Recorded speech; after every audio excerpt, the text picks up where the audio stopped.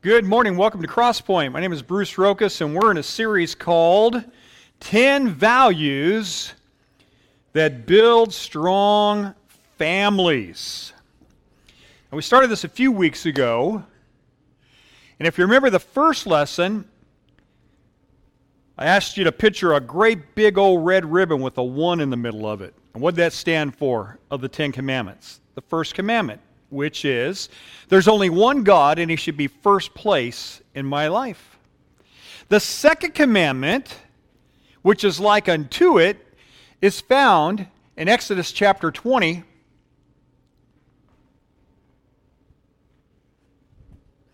And verse 4.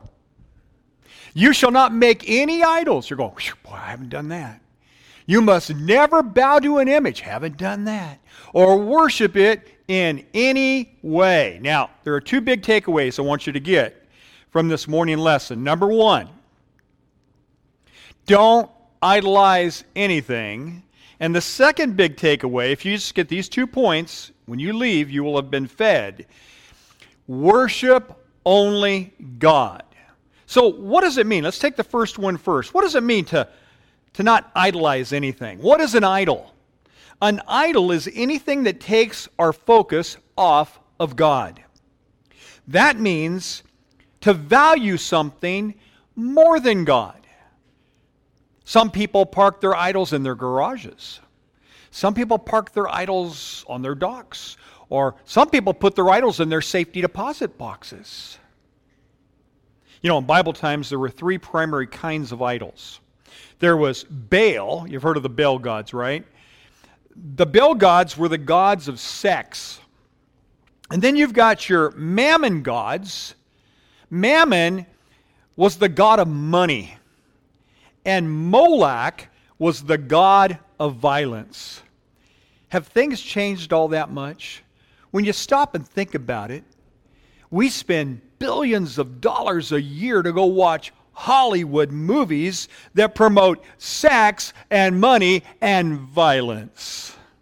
Things really haven't changed all that much. Look at Deuteronomy chapter 4 and verse 15. It says, for your own good, don't sin by making an idol in any form at all. Isn't that an interesting phrase right there? Any form at all. You say, well, you know, I've never made an idol. I've never bowed down to an image. I've not done that. Well, why does he mention in any form at all? See, it's not just something you make with your hands. You can create an image of God in your own mind, can you not? Have you ever heard anyone say, to me, God is like fill in the blank? And then they go on to describe the God that they believe in. Or the God they don't believe. I don't believe in a God that would create a place like hell. Oh, okay. Well, then who made you God? You're breaking the first commandment. You're taking God and you're telling God what He must do. That's the second commandment. You've created an image of God in your own mind. And isn't it interesting how whenever we do this, we generally tend to create a God that fits our lifestyle or fits our belief system, right? We tell God what He's going to believe, how He's to believe it, and why. And we become the standard rather than letting God be God. Some people create a God that believes in a woman's right to kill her own child in her womb, all the way up to the last day of birth. And things are going, if they keep going in this direction, even after the child is born. Sometimes there's a botched abortion, and somehow, some way, by a miracle of God, that baby lives. And they want to keep it comfortable and talk to the mother. What should we do about this baby over here? We need to make a decision. Hey, I thought it was about a woman's right to her own body. This baby is now outside the womb. You take the life of that baby, that's murder. That's a beating heart you're stopping. That's how sick our society is. That's the direction we're headed in, and I don't want that to be the case. Some people create a God that believes in flying airplanes into buildings and killing thousands of innocent people. That's the kind of God they create in their own minds. And so the Bible's clear. Don't idolize anything. Why? Well, there's 3 reasons why. Number 1, idols will disappoint you. Idols always promise more than they can deliver. Jeremiah 10, verse 14. Those who make idols are disillusioned. It's just another word for disappointed, because the gods they make are false and lifeless. Well, I just thought if I made this little box, this little statue, and laid it with gold, maybe some precious stones, then, it might bring me some luck. It might do me some good. Something good might happen to me. And we think how foolish that is. And yet, we listen to television advertisers that say, if you wear our label, if you wear our brand, you will be more popular. I tried it, doesn't work. Or, if you buy our product, you'll be more successful. Or, if you use our toothpaste, you will have sex appeal. Didn't work for me, but it might work for you. But see, we tend to buy into these images, these things that the world promises. Idols always promise more than they can deliver. Number 2, idols will dominate you. That means they just control your life. And when they control your life, you end up with hurts and habits and hang-ups because you're being controlled by it rather than the other way around. In 1 Corinthians 12 and verse 2, it says, before you knew Christ, you were controlled. Did you know that?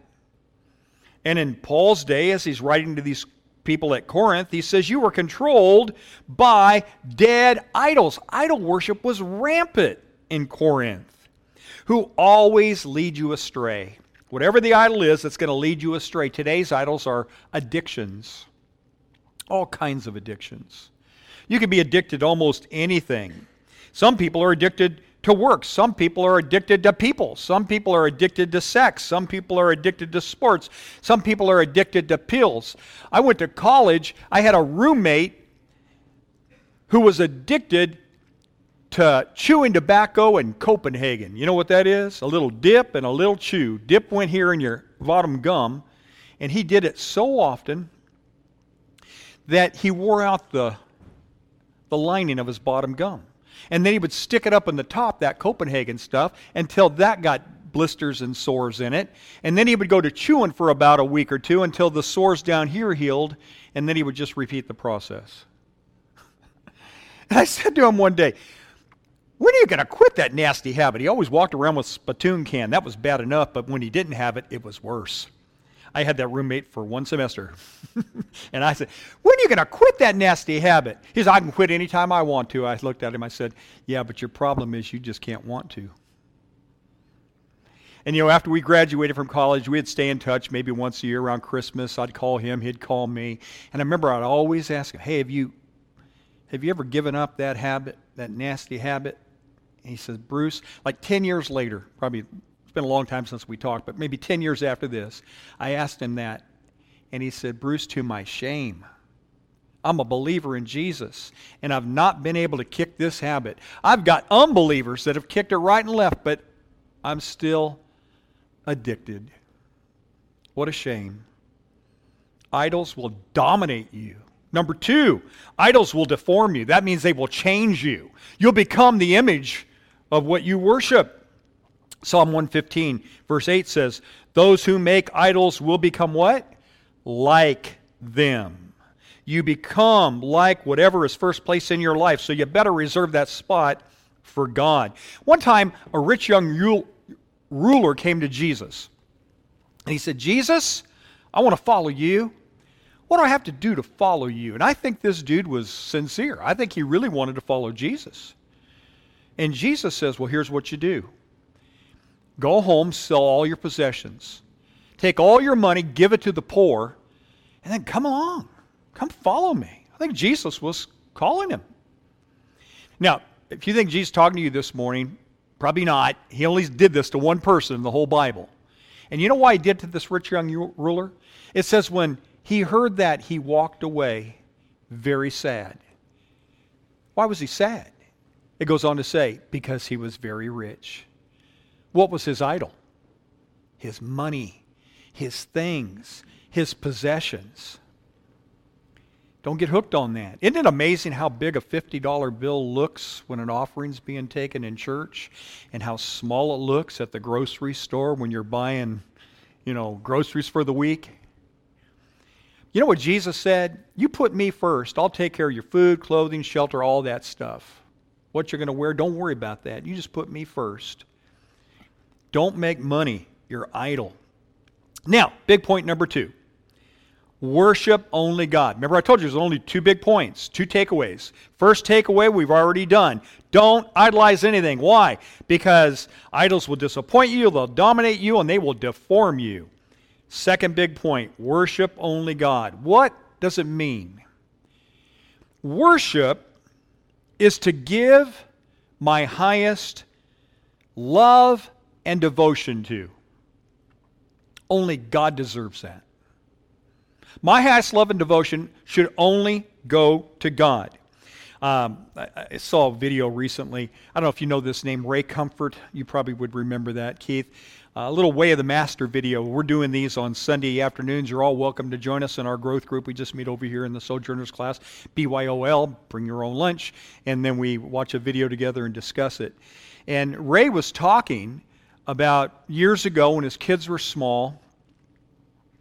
When he would come home from work, the children would always run and greet him at the door. Daddy's home, Daddy's home. And they would hug him and wrap their arms around his legs, and they would greet him with this warm, wonderful welcome.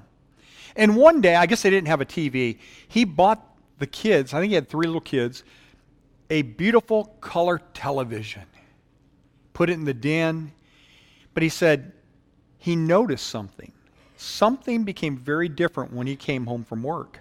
He was no longer greeted at the door. There was no longer the excitement. There was no longer the welcome. And this took place for about a week. And one day he came home from work and he went in and they were all watching that television, and he just took the cord and unplugged it from the wall. Hey, what are you doing? Can you imagine this scene? Do you see what's going on here? And the father says, hey, look, kids, I gave this television to you for your pleasure and your enjoyment. I am the source. I am the giver. But if it's going to come between you and me, I'm going to get rid of this thing, because I don't want anything to come between you and my relationship. What had the children done? They had the wrong order of affection. They were focusing on the gift rather than on the giver. And when I heard that story, I couldn't help but think, I wonder how many millions of times in a day does our Heavenly Father, our source, look at His children focusing on the resource rather than on the source. Rather than on the giver, we look at the gift. It's something we fall into. Worship only God. Unfortunately, most people are like the people talked about in Romans chapter 1 and verse 25. It says, many exchanged the truth about God for a lie. They worship and serve what God has created instead of what? The Creator Himself. See, they're focusing on the final product rather than the creator of the product. You say, you mean there are folks like that? Yeah. Where are they today?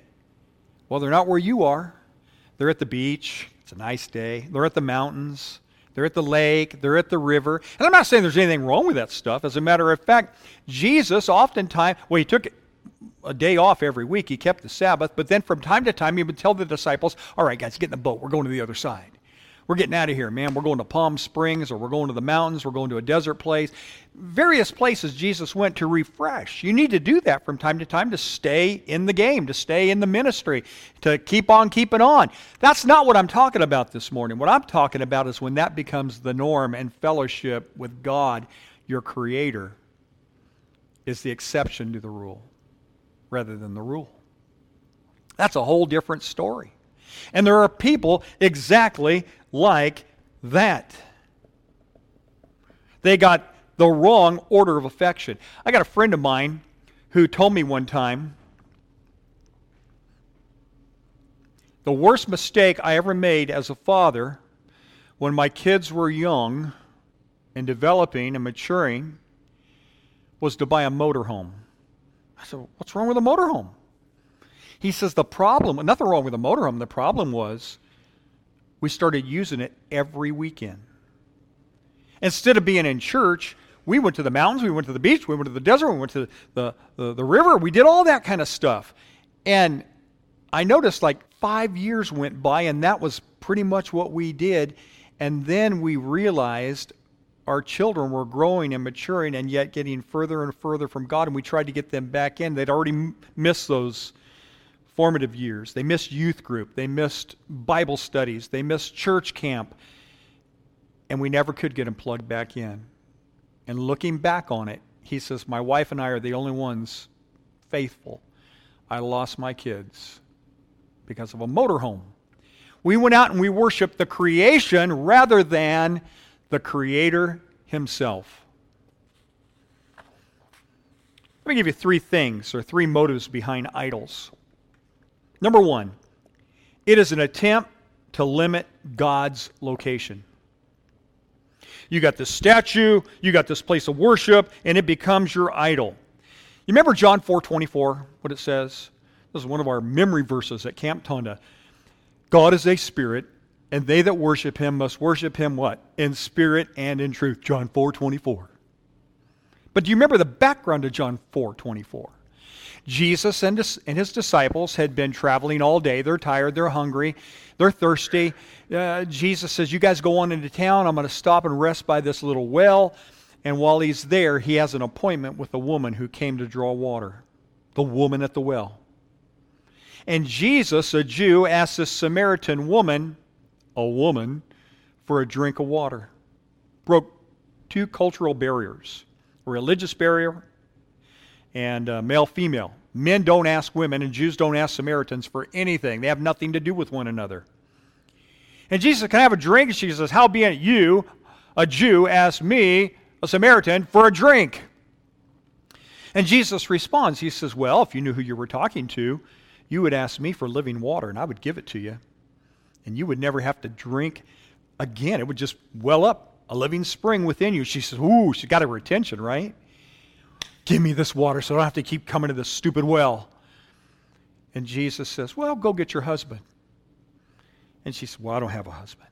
And Jesus says, you've answered correctly. You've had 5 and you're in a live-in situation right now. She goes, I perceive you're a prophet. I mean, first clue, huh? I perceive you're a prophet. I've always wanted to ask a prophet a question. Notice how quickly we take the heat off of our sin and get it onto something else. She asks a religious question. I always wanted to talk to a preacher. Sometimes I'll sit next to someone on a public transportation, and they'll find, what do you do? I'm a preacher. Hey, I've always wanted to ask a preacher this. And they'll ask you a question. Well, I always wanted to ask a prophet this. You being a prophet, you Jews say Jerusalem's the right place to worship. We Samaritans say Mount Gerizim's the right place to worship. Who's right, prophet? And she says, listen, you don't understand God. If you understood God, you'd understand He is a spirit. He can't be confined to a place. God is a spirit, and those that worship Him must worship Him in spirit and truth. He is everywhere. Yeah, He's in Gerizim, He's in Jerusalem, but He's everywhere. You can't confine Him. See, well, a lot of times what we like to do is we like to say, hello, Jesus, I'll see you on Sunday morning there at that Crosspoint Church. Yeah, we'll be there. And then when we leave, we'll say, we'll be back next week, Jesus. We'll see you back there. We'll read your book. We'll listen to your words, and we'll come back and we'll fellowship again next week, Jesus. What are we doing? We're confining Him to a place. Or number 2, what we like to do, it's not only an attempt to limit His location, it's an attempt to reduce His power and size. I got this little statue, my little plastic Jesus. I got my little shrine at home. Man, I don't even go to Crosspoint. I just got my little Jesus right here. I take Him out of the box, and when I need something, I just pray to my little Jesus. He's just little Jesus, not real powerful. See, a lot of people want just enough God to bless them, but not so big that He controls their life. Right? I want little Jesus, not big Jesus. And then some people like to manipulate. They'll try to manipulate God through request, maybe long prayers. God, I want to control you. And we'll say, now God, I'm in a mess right now. And we treat Him like a genie in the bottle. I'll let you out of the bottle if you take care of my mess. We kind of bargain like a teenage boy on a Friday night. Mom, Dad, I know the car's dirty. I'll be happy to wash the car if I can use it tonight. See, it's a manipulation. Why don't you just wash the car? Because the car needs to be washed. Why does it have to be strings attached? But how many times do we do that with God? Try to control Him, manipulate Him. God, I'll serve you. I'll do this. I'll do that. If you do this for me, tit for tat, quid pro quo.